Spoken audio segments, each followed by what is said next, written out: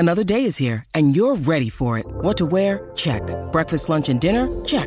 Planning for what's next and how to save for it? That's where Bank of America can help. For your financial to-dos, Bank of America has experts ready to help get you closer to your goals.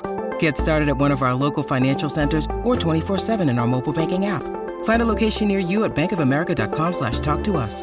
What would you like the power to do? Mobile banking requires downloading the app and is only available for select devices. Message and data rates may apply. Bank of America N.A., member FDIC. Why is it that with sparkling water, I'm always playing guessing games with what flavor I'm drinking? Is it citrus? Is it aluminum can flavored? Not sure. Sparkling ice, though, they really mean flavor. Like in-your-face flavor. Orange mango, black raspberry. Don't even get me started on the strawberry lemonade. Kiwi Strawberry slid right into my taste buds DMs last night and let them know who's boss. No subtleties there, and no sugar either. But it does have vitamins and antioxidants. Find sparkling ice at a major grocery store or club retailer near you. Sparkling ice. Anything but subtle.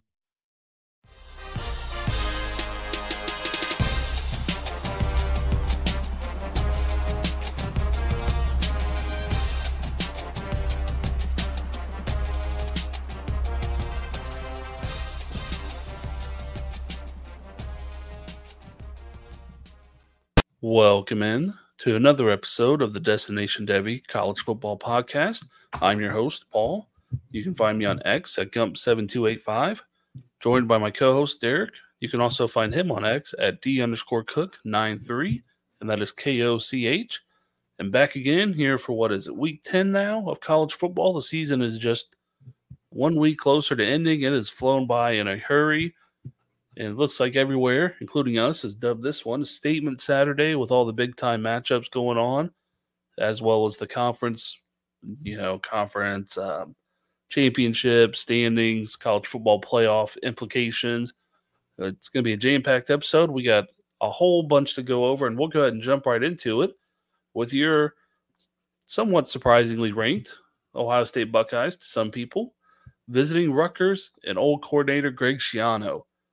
Rutgers hung in this one for a while. They were actually up at halftime and hung in it for, I'd say, about three-quarters of it. Realistically, Ohio State scored beginning of the fourth quarter to go up 2 possessions, and that was pretty much all she wrote from there. But big takeaways from this one, Marvin Harrison Jr. Boy, did he get clamped for most of the game. He did have 2 touchdowns, but they were both down inside the 5-yard line, I think, inside the 10 zone. So put however much weight you want on those. But outside of that, he only had 4 catches for 25 yards. So they put the clamps on him all game long, as well as, quite frankly, all the Ohio State receivers. Not the tight end. Not the tight end G. Scott, buddy. Oh, you're right. He had a much better day than Marvin. 1 less touchdown and 1 less receiving yard. That's right. 1 less reception, too. For a backup tight end, he did okay. But no, go ahead. Keep dogging the Buckeyes. Oh, I will. Travion had 5 for 80 to go with his 128 on the ground. He was the star of the show all day long.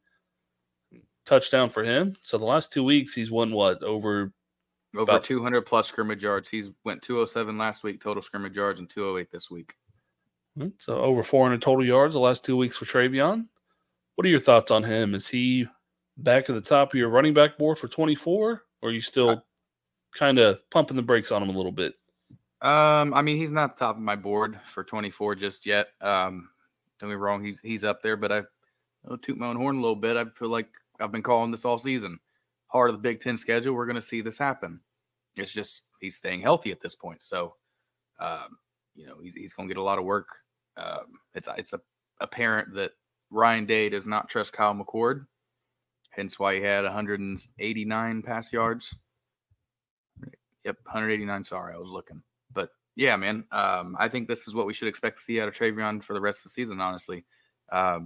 Maybe not 200-plus all-purpose yards, but I'd say $150 between rushing and receiving. It wouldn't be surprising. He seems to be the vocal point of the offense at this point. Chip didn't really do much today. And obviously, Dallin Hayden didn't do much either, and Mayan Williams was out today. So it was all Travion, and if this offense is going to play pretty damn good week in and week out, in my opinion, it really has to be the Travion show. Obviously, Marvin Harrison Jr. will have to pick it up. But other than that, Igbuka finally came back, made 1 good catch. really nothing else on that one. On the Ohio State side, a pretty Ohio State-like day today for this season. More low scoring, not really up and down like we're used to out of the Buckeyes. So that's just in this season. Don't let the final score 35-16, change what or make you think about what the game was. The Buckeyes were down 9-6 at halftime, so they came out firing in the third quarter, scored I think 14 in the third quarter, jumped out into a lead, and Rutgers didn't score again until the fourth quarter. So it was a lot closer than the final score indicated. It was a great game by Rutgers. Obviously, Shiano has ties with Ohio State, but this Ohio State offense it ain't it, man. Defense is holding tough, though. I like it personally. Yeah, they're not it this year. They're on the struggle bus, mostly because of Kyle McCord, I would say. They don't have that playmaker quarterback anymore. On the Rutgers side of things, their star running back, Kyle Monangai, I believe is how you say it. He had a big day, 156 on the ground. That is his fifth 100-yard rushing game of the season. So he's having a big year. He's a name you want to stick in your back pocket for a possible late sleeper in the 24 running back class. Got good size at 5'9", 210. He can clearly handle the workload. He's had multiple games with 20-plus carries this year. So someone to keep your eye on coming out of Rutgers if he does declare this year. So he's got 24 eligibility, but he's a junior? Yep. I wouldn't be surprised if he goes back to school. But always a possibility. Yeah. I mean, move on. I was just saying we won't know until that time comes. Absolutely. Move on to the Big 12 game of the day, I would probably say, outside of Bedlam.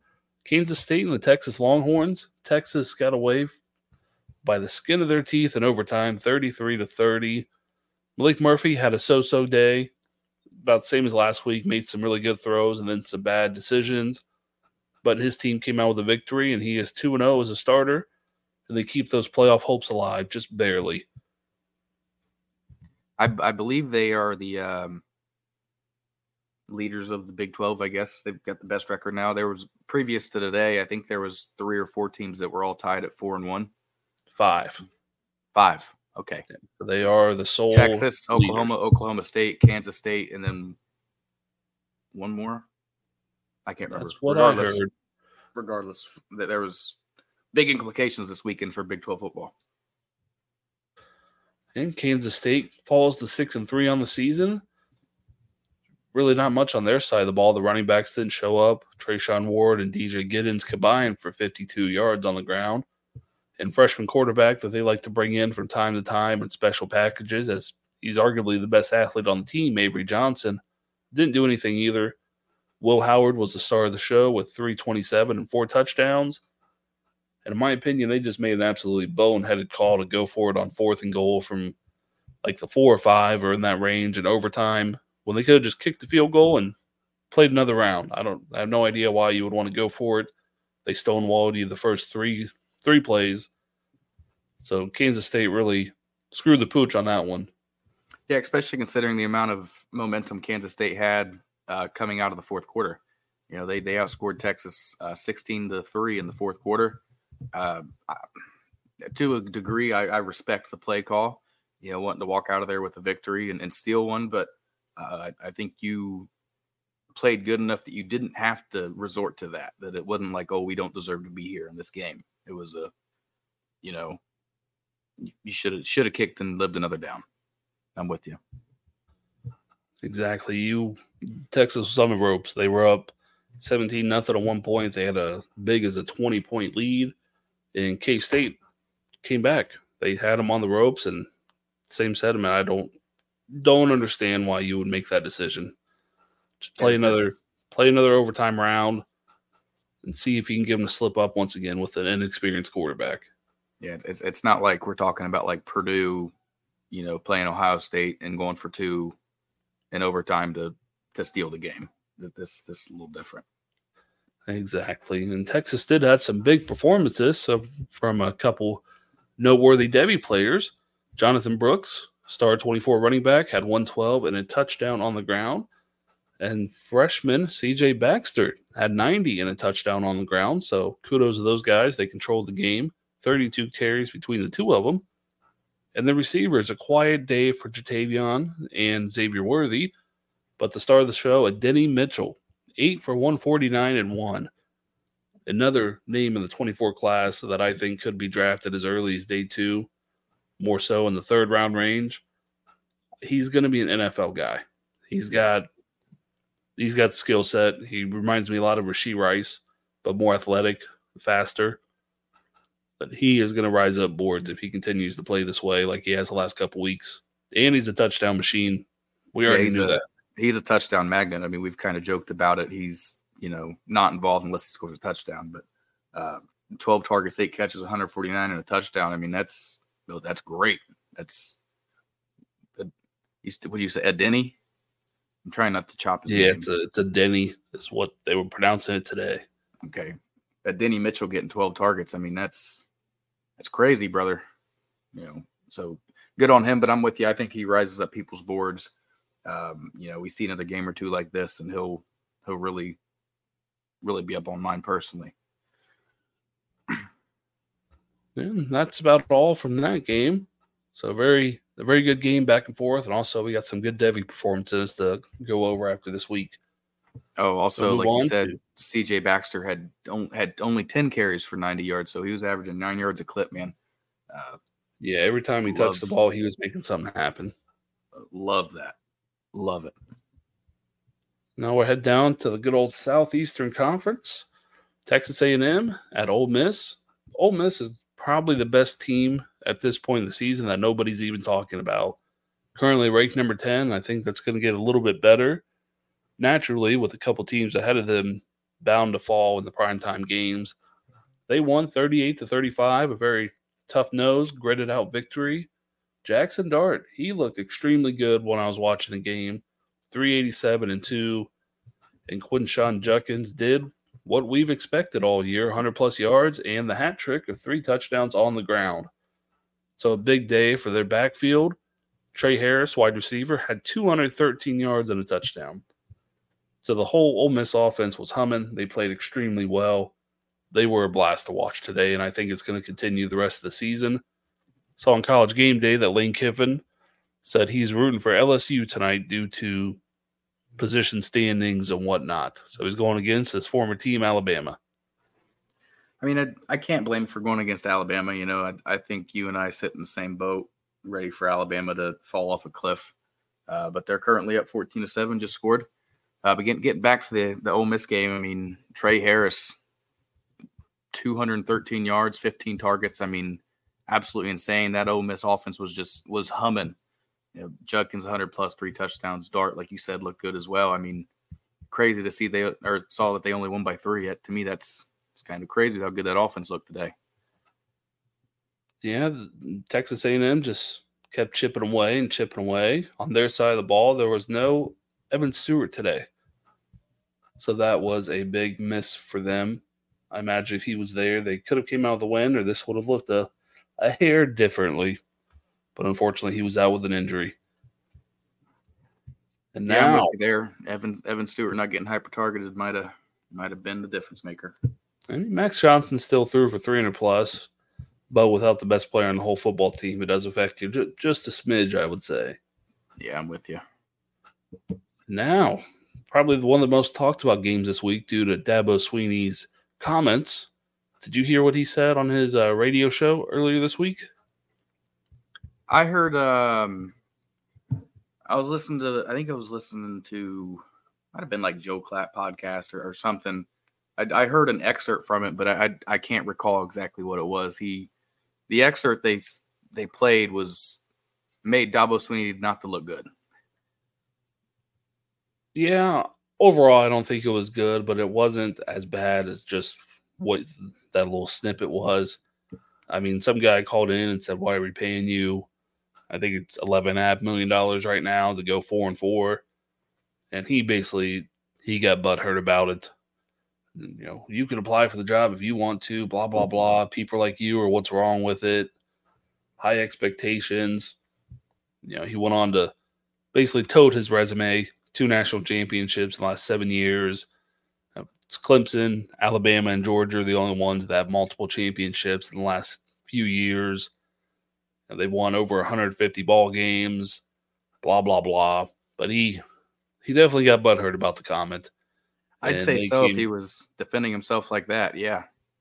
And they came back and they took a victory over Notre Dame at home. I was hoping Notre Dame would pull this out, but this is just Notre Dame, man. They lose big games all the damn time, no matter who's coaching, no matter who's playing. They didn't have Will Shipley today. Cade Klubnik played like absolute trash. Phil Maffa had a big day of 186 and 2 on the ground. He also fumbled the ball twice. I believe I saw a stat Clemson's tied for first in the nation with 11 fumbles lost going into today. So they don't take care of the ball. Could also explain why they're now 5-4. But they came out with a win. It wasn't pretty whatsoever. Sam Hartman had 2 picks. An unusual day for him. Audric Estime, 87-1. It was just an ugly ball game. Bunch of turnovers both ways. Looks like Notre Dame had 3. Clemson had 2. I did watch some of it, and it was not it was not enjoyable. Yeah, it looks like Phil Maffa was the bright spot of the whole game, 182 yards. Estime and Hartman both had rushing touchdowns. Other than that, ugly game. Like you alluded to, five turnovers between the two teams. It's not like these defenses are great, in my opinion, but yeah. No, Notre Dame's easily the better defense, but they're still not, top 10, top 15, I'd say. Right. And even without Will Shipley, you still beat them? You let Clemson win? With Klubnik having a non-300-plus yard, 3-touchdown game? He didn't even put up 115. He had like 109, I think. So their passing game was non-existent. Yeah, the leading receiver was Bo Cons. He had 5 targets, 3 receptions, and 37 yards. You tell me Clemson goes out there and wins the game with that stat line, I think you're not on something. Yeah, Notre Dame had, I think, 2 chances with about under 5-6 minutes left. Sam Hartman threw 1 pick, and then he might have thrown a second one, actually. But either way, they had 2 chances to come back and tie it, and they did not. I'm still rooting for this Notre Dame team, but this is a tough loss, man. Yep, hurts that almighty Buckeye resume just a little bit now. It does. Is this loss number 3, I think, for Notre Dame now? It is. Wait. Maybe 2. Maybe just 2. I'm only saying that because they're ranked 15. I would think that a one-loss team would, especially being the number 1 team, they would be higher than 15, but I could be wrong. That happens sometimes to us. Yes. Move on to Wisconsin and Indiana. Indiana pulls out a shocker, 20-14. It's about time they get a Big Ten conference win, first one of the year. No Braylon Allen today. C.J. Williams, 9 yards on 1 catch. Still no Nick Evers starting or even playing for Wisconsin. So Luke Fickell was a huge disappointment this year. Yeah, you had Braylon Allen for all but 1 game, and you're 3-3 in the Big Ten on the western side of the conference, which we all know is the inferior side of the Big Ten. Yeah, to be honest, I was expecting him to come in year 1 and represent the West Side in the Big Ten championship. So this is not good in my opinion for Fickell. No, it is not. And Phil Longo, I didn't have the highest. He wasn't held in the highest regards to me before. I think he's a mediocre coordinator. He was just gifted with Drake May quarterback, and now we're seeing it here. He's really not that good of a coordinator. I wouldn't be surprised if he's gone after this season. Yeah, with average at best quarterback play, he's not so great. No. When he doesn't have someone to backpack him, it's not going to be pretty. No, Wisconsin starting quarterback, is it Brandon Locke? Is that his name? He is the backup that's filling in. It's Tanner Mordecai. Yeah, Tanner. No, I get that, but the backup that's filling in that's also over top of Evers, buddy, it does not make sense to me. No, they stink, unfortunately. You lose to Indiana anymore. You kind of have to. Yeah, that puts a damper on the season there. Now they're fighting for bowl eligibility that we all love. I think this brings them to 5-4 on the season, so yeah. It does, yeah. All right, now back to the SEC. I wasn't really expecting to talk about this game. I didn't think it would be as good as it was. Arkansas in the swamp to face Florida. It went to overtime, and Arkansas came out with a victory 39-36 in double overtime. Single overtime. My apologies. Florida kicked the field goal on the first possession, then Arkansas scored the walk-off touchdown. Our boy, Raheem Rocket Sanders, made his return to the field and put up 103 rushing yards. Hot damn. Finally. He looked good today, and I loved it. It's about time he is healthy and actually playing well. Hopefully this will jumpstart him for the last couple weeks of the season. This was their 9th game, so they have 3 more. Hopefully they can rip off 3 wins, get into an extra bowl game for him. But I'm glad to see him back and healthy and playing well. That's my big takeaway from this one, as well as KJ Jefferson, 255 and 2 through the air and another 92 and 1 on the ground. So this offense was ground and pound, baby. 47 carries as a team. Yeah, 47 carries and 227 yards on the ground, 229 yards on the ground. I mean, it's hard to lose a game when you do that. Like you said, Raheem Sanders back, goes over 100 yards. You think if he, does this 100-plus yards rest of the season that he, climbs up your board and still leaves? Oh, absolutely. But I am fully partial to Raheem Sanders. I love him. But if he puts up 100-plus yards in 4 straight games to end the season, we know what the NFL is. It's what have you done for me lately? That's going to be the last glimpse they see of him going out and putting up 400-yard games on SEC defenses and fully healthy and looking good while doing it. Absolutely. Him and TreVeyon Henderson, who came into the season as the top 2 backs on the board, in the season hot, they could end the season as the top 2 backs on the board, surprisingly. Forget about the middle of the season. Who cares at this point? Yeah, forget about the first 8 weeks of the year. I'm right there with you. Same thing with both guys, really. Henderson, if he continues to get 150-plus scrimmage yards every game, I mean, the Michigan one will be obviously tough, but no reason not to put him back up where he should have been all year. I'm with you. I would like to see Raheem Sanders get a touchdown, but, they won, and KJ Jefferson did the dang thing. That's about all I got to say. Oh, did you watch some of this game? Did Raheem Sanders look like he lose a little bit of weight? Does he still look pretty chunky? Still looks about the same. Still a large man, but he's moving and grooving, baby. That's all that matters. On the Florida side of things, Trevor Etienne stuck his head back out of the ground hole for 80 and 1 on the ground, another 43 receiving. And freshman Eugene Wilson III, Trey Wilson, we've been pumping him up the last week or so. 8 catches for 90 and 2 touchdowns. So he continues to have a fantastic freshman season. He is going to be a big name in the 26 class. I can't wait to see how much better he gets next season without senior Ricky Pearsall. Ricky Pearsall? That's his name, I think. I was just going to ask you about how'd you think Graham Mertz played today? About as best he's probably ever played. I'm with you on that. But it's hard to, I guess, look completely terrible like he has. It still shocks me with the way he plays, not push the ball downfield, dink and dunk. But he's efficient. He is efficient. It made sense this game. I know they lost, but I wouldn't say it was because of him. No, not the slightest. And moving on to a couple notable Devy performances in the UConn-Tennessee shellacking, 59-3, Tennessee's way, of course. Joe Milton.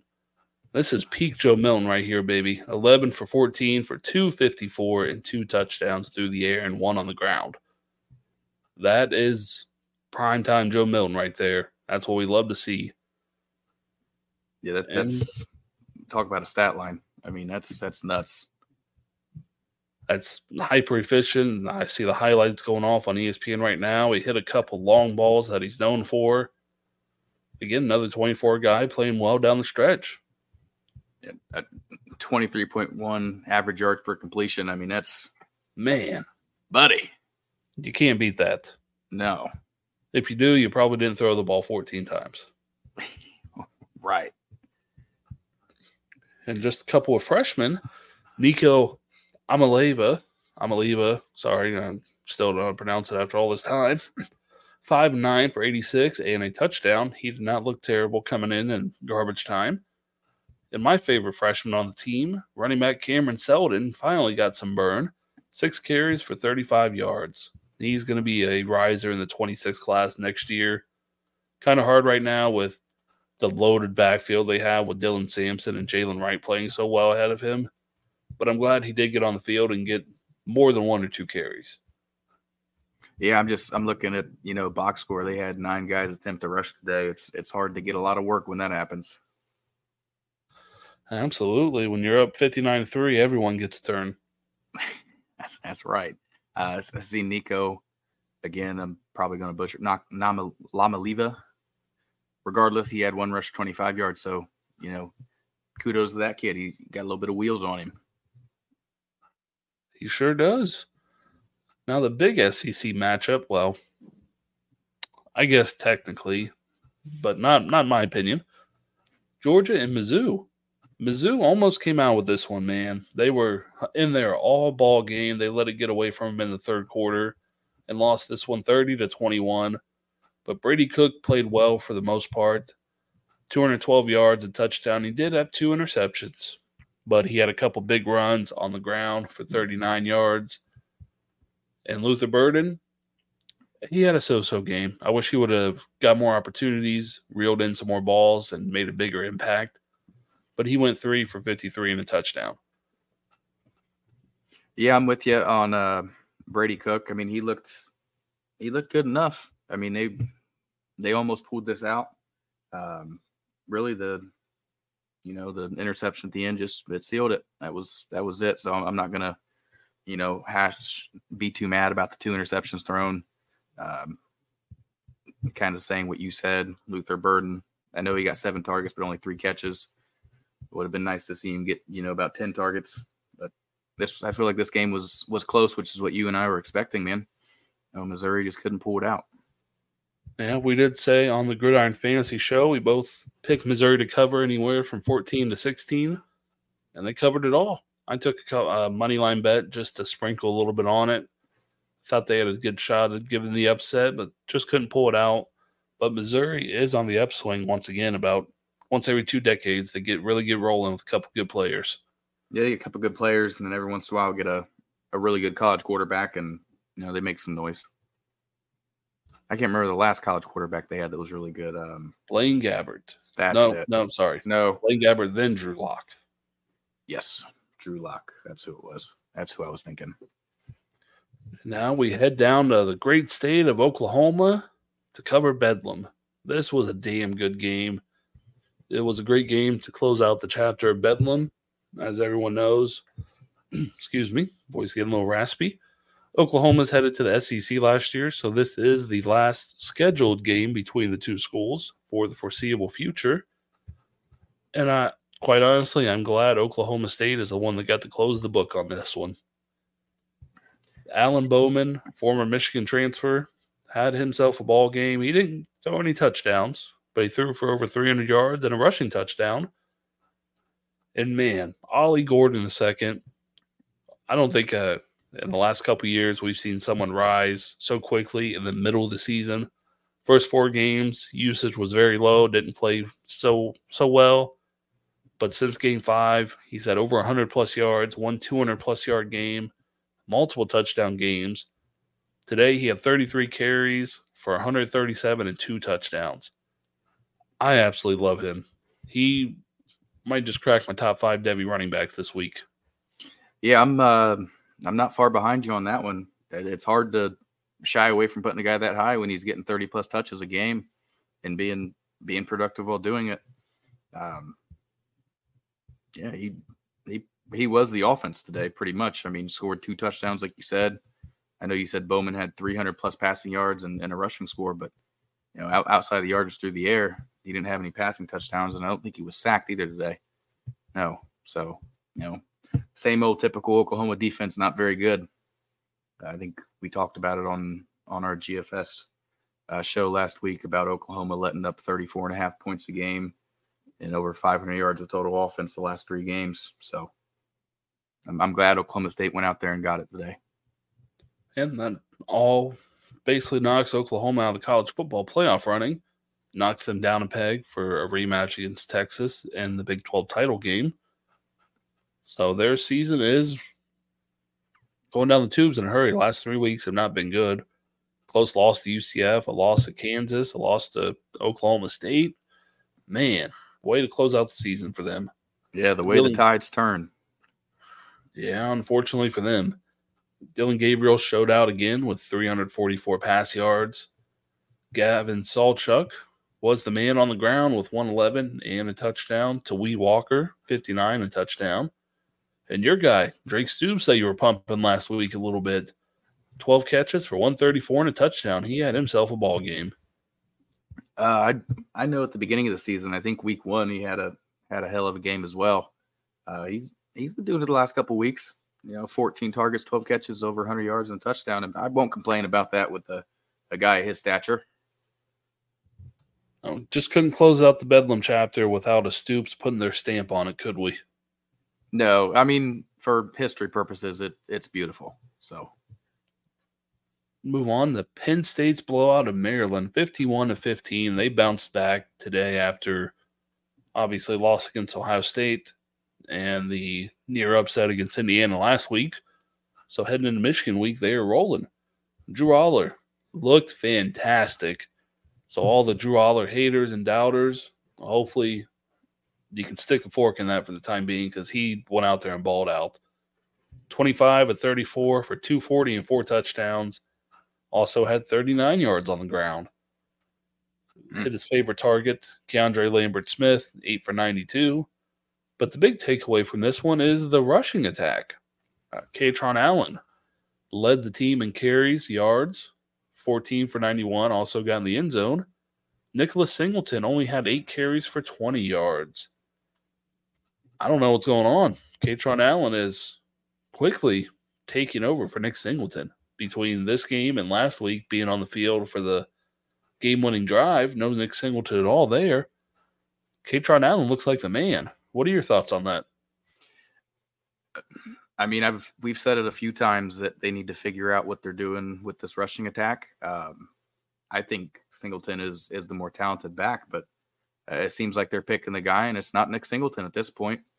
I can't really blame him in a way. Katron Allen's more of the power back, runs between the tackles a little bit more. Nick Singleton's kind of your home run hitter, but he has been hitting home runs, so why not take the guaranteed yardage? I can't be mad at it. No, you can't be at this point. It's all about winning the ball games. Unless you play Ohio State, Michigan, then we all know James Franklin's going to screw the pooch and lose. But they're changing things up coming down the stretch of the season. It's very interesting to see because in my eyes, Nick Singleton is clearly the better running back all around, pass catching, between the tackles, outside the tackles, athletically. He's the superior player. Yeah, so all around. Why he can't get going.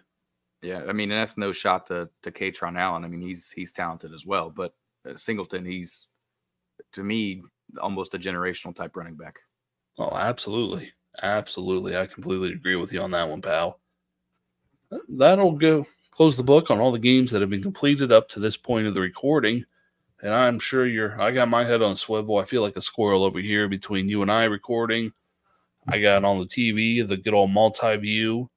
And I got on my phone, found out today that ESPN, that's the debut episode of College Football Primetime with the Pat McAfee Show, starts at about 7:30 for the primetime slate. It's basically ESPN's spin on a red zone version of college football. Okay. Going around game to game, showing highlights, talking about all the different games, and I got that on my phone. I'm also recording it because I want to check it out and see how it is, because everyone's been wanting a college football red zone version, and we got it with Pat McAfee tonight and going forward, I believe, on ESPN2. But so far, they're probably same thing with red zone, about a play or two behind. Saw Washington score a touchdown, then not even a minute and a half later, Pat McAfee was showing that on their highlights. So this could be a game changer for college football, along with the red zone, the YouTube multi-view. But it has been fantastic. Yeah, the multi-view is clutch. Thank goodness for YouTube TV. But I hear you, man. I'm looking at my on the iPad. I've got the the LSU Bama game. Nothing else currently on any devices, but I would love to check out the Pat McAfee. Pat McAfee's a guy's guy. You know what I mean? His type of personality, I feel like, just works great for college football fans. Mm-hmm. He's a great personality. I love that he's getting involved in college football more and more. So I'll eat it up personally. Oh, yeah, that's why I was recording it. I know I wasn't going to get to see, first hour or so of it. So I definitely want to watch it back and see how good it is. I love the Pat McAfee show. I've been a listener for years. I love Pat. He's, like you said, he's just the guy. He's the guy. Yeah, he's a little more in the jag, but yeah, he's a hell of a punter too. I'd say so. Career could have probably been longer, but while he was playing, he sure as hell made his impact. Oh yeah, and if I remember correctly, he laid the boom a couple of times. He was just a fun guy to watch. He was just a fun guy to watch. Guy back then. He had a little bit of weight on him for a punter. Yeah. He's fun to watch. Good old West Virginia boy, or at least that's where he went to college anyway. Mm-hmm. But yeah, I'm with you on that. I'm gonna record the same show and start watching it weekly. Now we'll move on to some of the games that are still wrapping up here. Go ahead and visit Eugene, Oregon. Cal at Oregon, currently a little under 13 left in the fourth, 49-19 Oregon. Troy Franklin having a Troy Franklin type of day, 79 and a touchdown. But Tez Johnson is the leading man at 12 for 180 and 2. Boy, he's having a ball game. Bucky Irving, 89-1 on the ground. Bo Nix. You want to talk about someone having a ball game. Bo Nix. He seems to be your guy now, so go ahead and talk about a little about what your boy Bo was doing. But I'm sure he's out of the game now with the look at the score. They're up by 30, but 29 of 38 for 386, 4 touchdowns. He does have a pick, but then also 5 rushes, 3 yards, and 2 touchdowns on the ground. So he accounted for 6 touchdowns in this game. I mean, man, I'd say he wants the Heisman. Yeah, that's what I was about to say. He's getting himself a ticket to the Heisman. He very well could at this point, man. He is on 6 total touchdowns. Woo! It's wide open at this point, and I think you and I talked about it. If not, it wasn't on this show; it might have been on ours. But Oregon, to me, they look like about the best team in the country, at least top 2, top 3. And they're firing on all cylinders at the right time. I get that they lost to Washington, but if they played that game 10 more times, I bet they win 8 of the 10. It would not be surprising. Not at all. And I took back on Prize Picks last couple weeks, gotten back into it a little bit more. I love they have these combo props. So one of them was Bo Nix and J.J. McCarthy to get more than 4.5 passing, rushing, receiving touchdowns. And Bo Nix went ahead and did that all by himself. Yeah, you can't be mad at that. I feel like 4.5. That's easy money. Low. Yeah, absolutely. That's kind of like the over under for this Washington USC game. I'm sure we'll be talking about. Yeah, we will be. I also took Caleb Williams and Jaden Daniels to have over 5.5 of the same touchdowns. I think right now they got 3 combined, if I'm not mistaken. The games are still midway through the second. Yeah, I've got to look that up. Look at good old West Virginia and BYU. I thought this would be more of a competitive game than what it is to this point. West V is up 24-0 at halftime. One of my favorite running backs in the 25 class, C.J. Donaldson, 9 for 69 and 2 touchdowns already. But I did see earlier he limped off the field with what looked like to be an ankle injury. So we'll see if he comes back. But a freshman to keep your eye on, Jaheim White, 11 for 105 on the ground. He's on the smaller side, so be prepared. He's about 5'7", 192, but he's fast. He is like a speedster. CJ Spiller type guy? Yeah, just smaller. CJ Spiller, I think, was around 6 foot.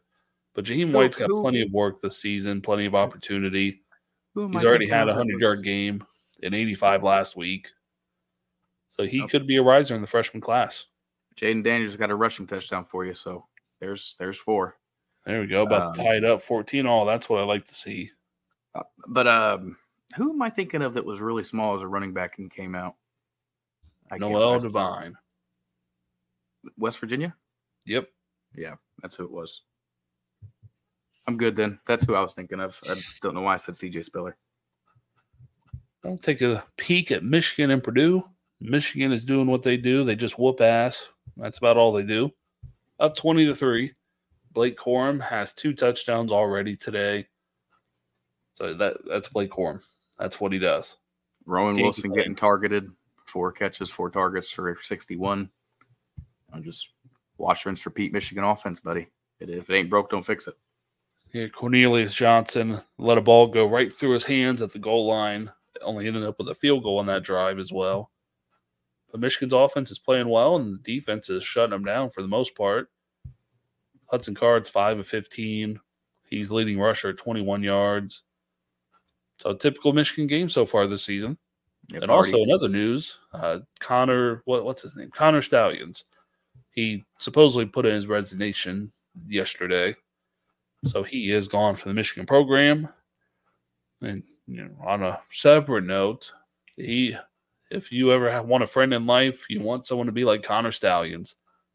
The statement he put out from his lawyer was basically he doesn't want to be a distraction to the team going forward, that Michigan and the coaches had no knowledge of basically what he was doing. He didn't say he did it, but he said they had no knowledge of any kind of infractions, anything like that.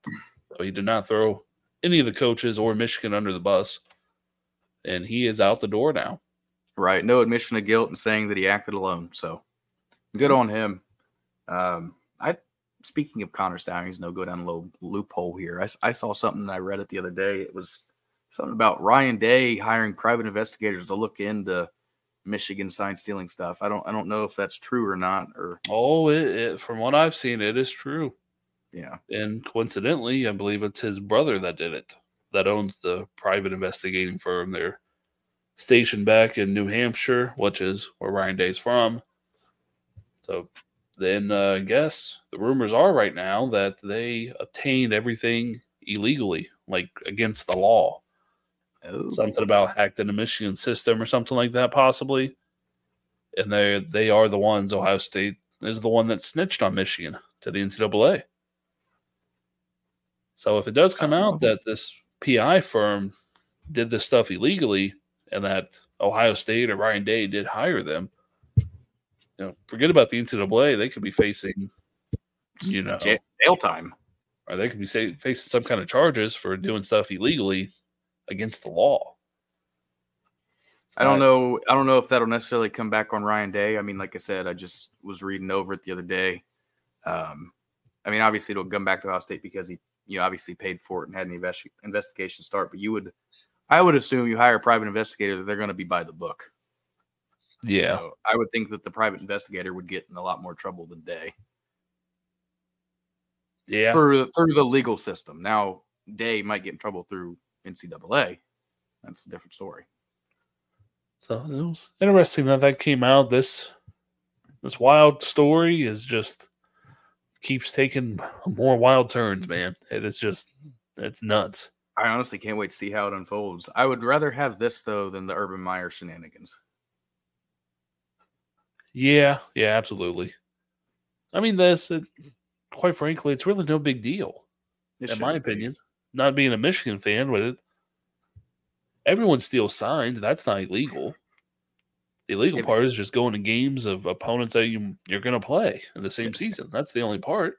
Yeah, to scout them is illegal. Like going, like you said, to their stadium. But if you see it if it's public access, watching on TV and you see the signs. I mean, which is nuts. We can sit here and watch the game and steal signs, or we can watch the All-22 and steal signs. Right. It's what I'm saying. It's all there. It's all public access. Not public access is what Connor Stallions was doing.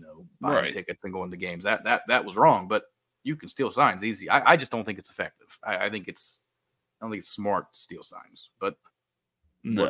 What do I know? I think this is like you said, a witch hunt last week. I still think it is. Glad that he resigned. That's what I'm looking for. In a good way, I guess. Amicably. Yeah. Amicably. That's what I was looking for. I mean, he was put on paid leave, so Michigan didn't cut ties with him or, put him on unpaid leave, they were still taking care of him. Right. They put him on paid leave until the investigation was done.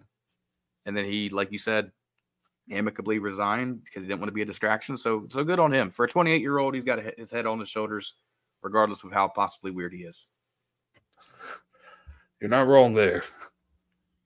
It's getting ridiculous. I saw the reports that the coaches have a weekly call with the Big Ten commissioner for, check-ins or what have you that goes on in those. And after Jim Harbaugh exited the call, they all stayed on outside of him and, of course, trashed Harbaugh in Michigan and basically tried to pressure the commissioner into bringing some kind of discipline upon Michigan right now. Forget letting it play out, due diligence, due process, innocent until proven guilty. The Big Ten wants Michigan punished right now. And I thought that was pretty comical. Being a Michigan fan, it just looks like they're all scared of Michigan at this point. Last 2 years, they've just been, killing everyone. And now that they think they have some way to punish Michigan and stop the momentum they got going, they want it done now, whether they're innocent or guilty. No, absolutely. I mean, obviously, I bleed scarlet and gray. I'm an Ohio State fan, but I think, like you said, this is a witch hunt. They're just throwing crap at the wall, see if it sticks. They're trying to get them for anything and everything. It might be a crude similarity, but it feels like kind of like what the legal system did with OJ. When they finally got him for something that he had definitely did, they're like, oh, we're gonna lock you up for 25 years because we know you did the other stuff, even though you were innocent. Right, right. It's going to get more interesting. So far, the Big Ten commissioner has done nothing, and rightfully so. Michigan respectfully asked him to allow the NCAA investigation to play out before taking any kind of action. Obviously, he should. So what's going to happen if it comes out that Connor Stallions did act alone and this had no effect on Michigan's play? You bring down the hammer on him, and then you look like a complete idiot, and you probably have to resign because of what you did. Yeah, let's differentiate ourselves from the NFL and Roger Goodell here a little bit. Let's not preventatively discipline somebody for something that they're not guilty of just yet. Yeah. Let it all play out. We've seen it before. You can always take away wins retroactively. Oh, Heisman's the whole 9 yards. I mean, it would suck. It's not that damn serious to take away wins or ban from bowl games or whatever. It's being overplayed by the media, specifically ESPN. I've seen a lot of rumors. They're not rumors, but just people talking on various places that ESPN's basically the front runners at the forefront of this and bashing Michigan and supposedly the ones getting all the reports first somehow. And people think it's because the Big Ten is, NBC, Fox, CBS. They're not with ESPN anymore. Right. So a lot of people are thinking that's why ESPN is so gung-ho on this whole scheme. It's because they're out to get Michigan at this point because they chose to go to other networks. Oh, very well could be. And then, another side topic, this whole investigation stuff going on, I think played a huge role in Michigan being ranked where they were in the college football playoffs.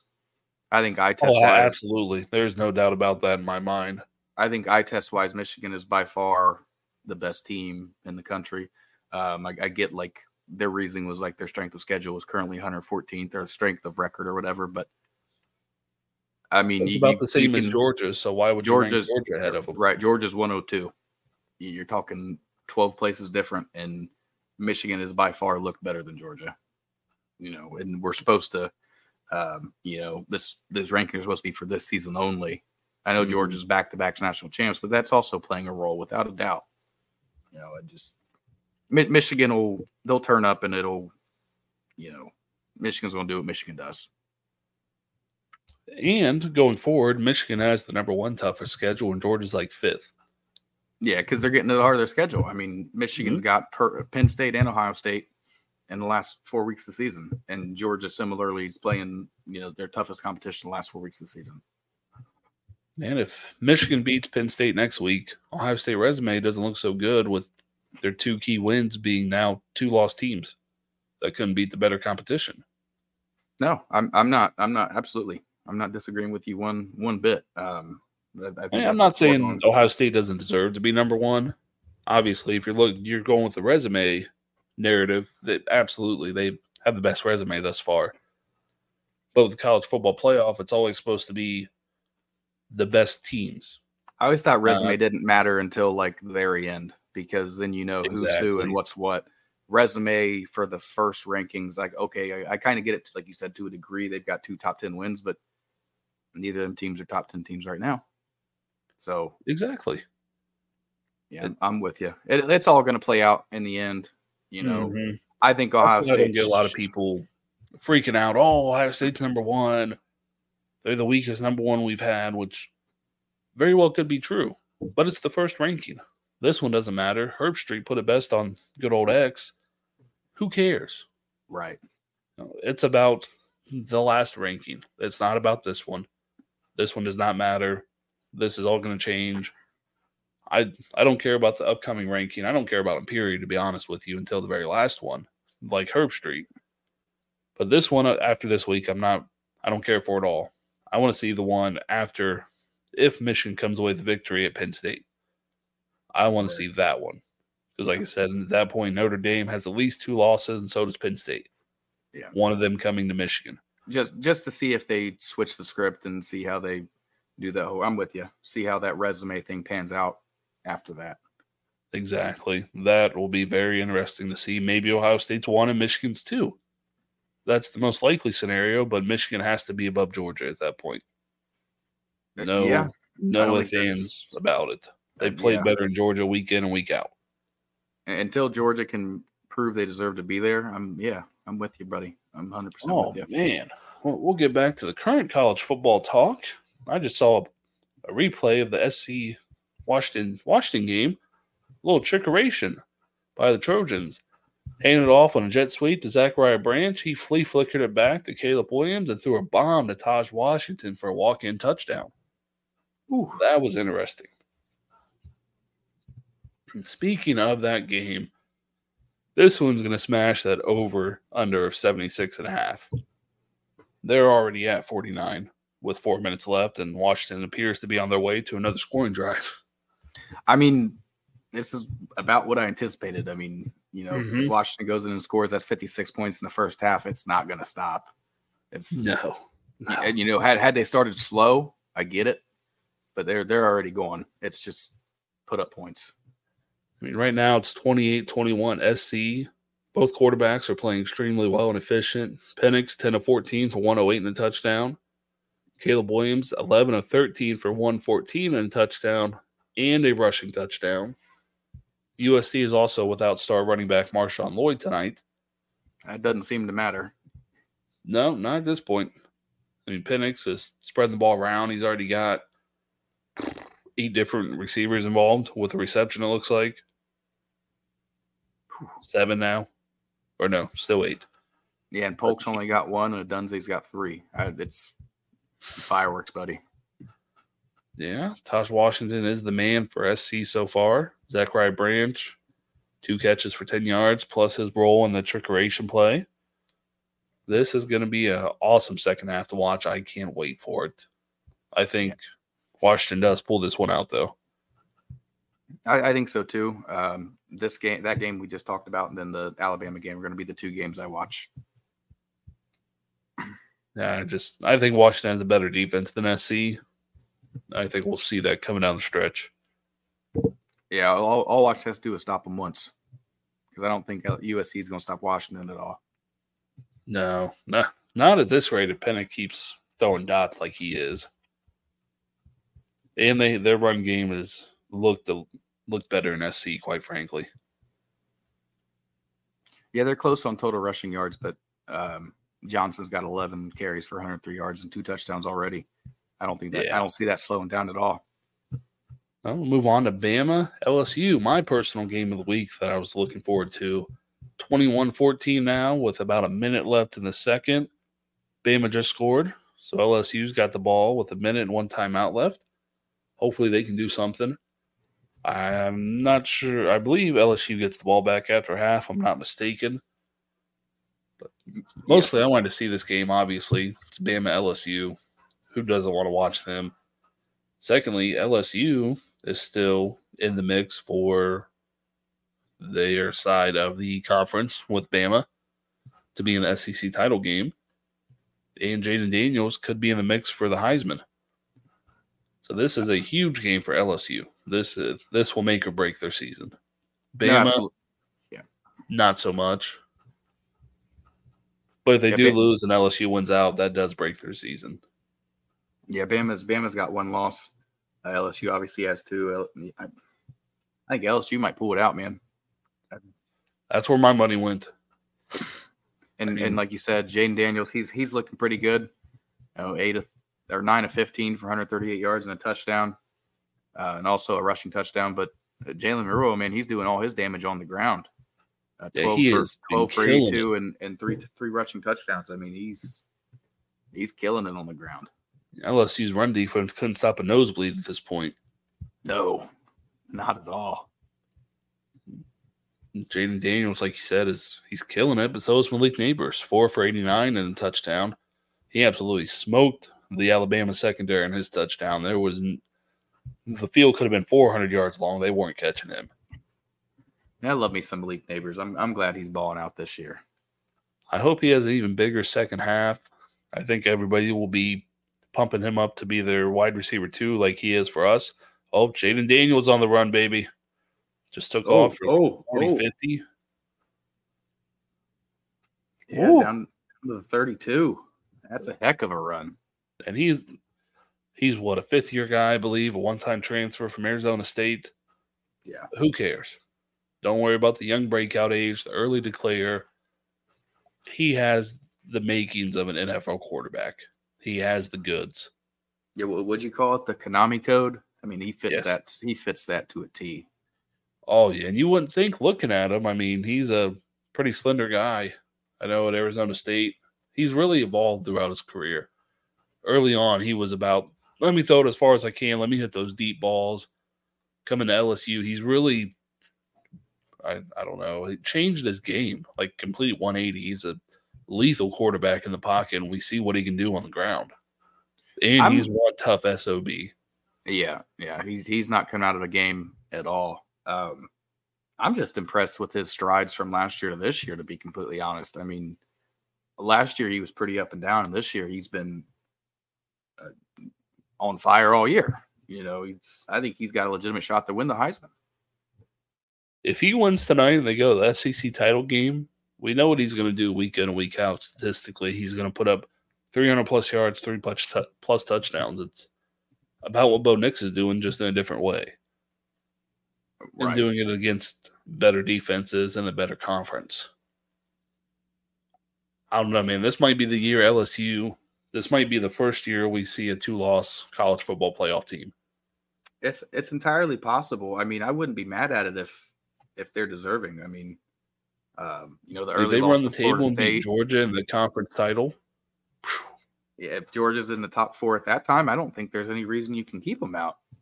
You know, you can. I mean, the Florida State loss was tough and didn't look good for LSU, but I mean, this looks like a completely different team compared to that team.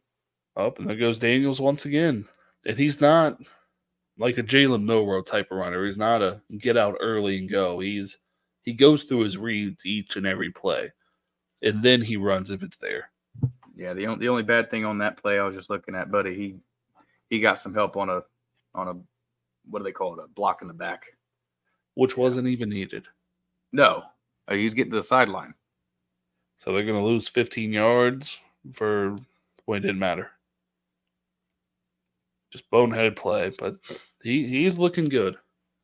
He's already up to over 100 rush yards. I think he's probably about 120-ish right now after that run. And not even at 10 attempts. Yeah, 109, 7 attempts for 109. Oh, yeah, that's still got to update from this play. Oh, that play. Will it update? It will. Once they. Yeah, he's got 137 now. Oh. He's got 137 on the ground, 138 through the air. So he's having a ball game. It's only the first half. A true dual threat. Yeah, him and Milrow are going to go at it in the second half. I can't wait to watch this one. And Washington just scored, so it's 28-all. Yeah, it ain't slowing down, man. No, just because I'm curious, I'm going to check Fliff, since that's the book I can use at the moment. And see what they had. Was it Jalen Polk? Yep. He's my favorite wide receiver in that room, man. I love Odunze, but I like Polk just a smidge more. Right now, the over-under is set at 96.5. 9-6, almost 100. For the USC-Washington game? Yes. I'm glad we got in at 76. Yep, or time whatever to tap that over on 96.5. Yeah, they're already at 56. Yeah, that's nuts. That is absolutely mind-blowing. But this is what we expected, I guess. I mean, not to this multitude already. LSU just scored. Touchdown. Jaden Daniels threw it. Yep, Kyron Lacey. There we go. He's another name to keep your eye on. But we'll go ahead and get out of here so we can all watch some damn good football that we got on Statement Saturday. I can't wait to see these finishes. We're in store for a few good ones. Can't wait to watch some Michigan. It's going to be a great Saturday night and hopefully an even better Sunday with some fantasy football. Hopefully you guys win some money tomorrow, DFS, betting, fantasy, whatever it is you're into. But appreciate you tuning in to another episode with us. Again, give us all a follow on X at Gump7285, at D_Cook93, and then, of course, our podcast at Gridiron_FS and at Destination Devi. Also, check out DestinationDevi.com. My latest Devi buys and sells article dropped on yesterday. So go ahead and give that a good read. See who I'm buying and selling in my own Devi leagues at this point and who I'm interested in. And we'll see you guys again on the next one. Thanks for listening. See ya.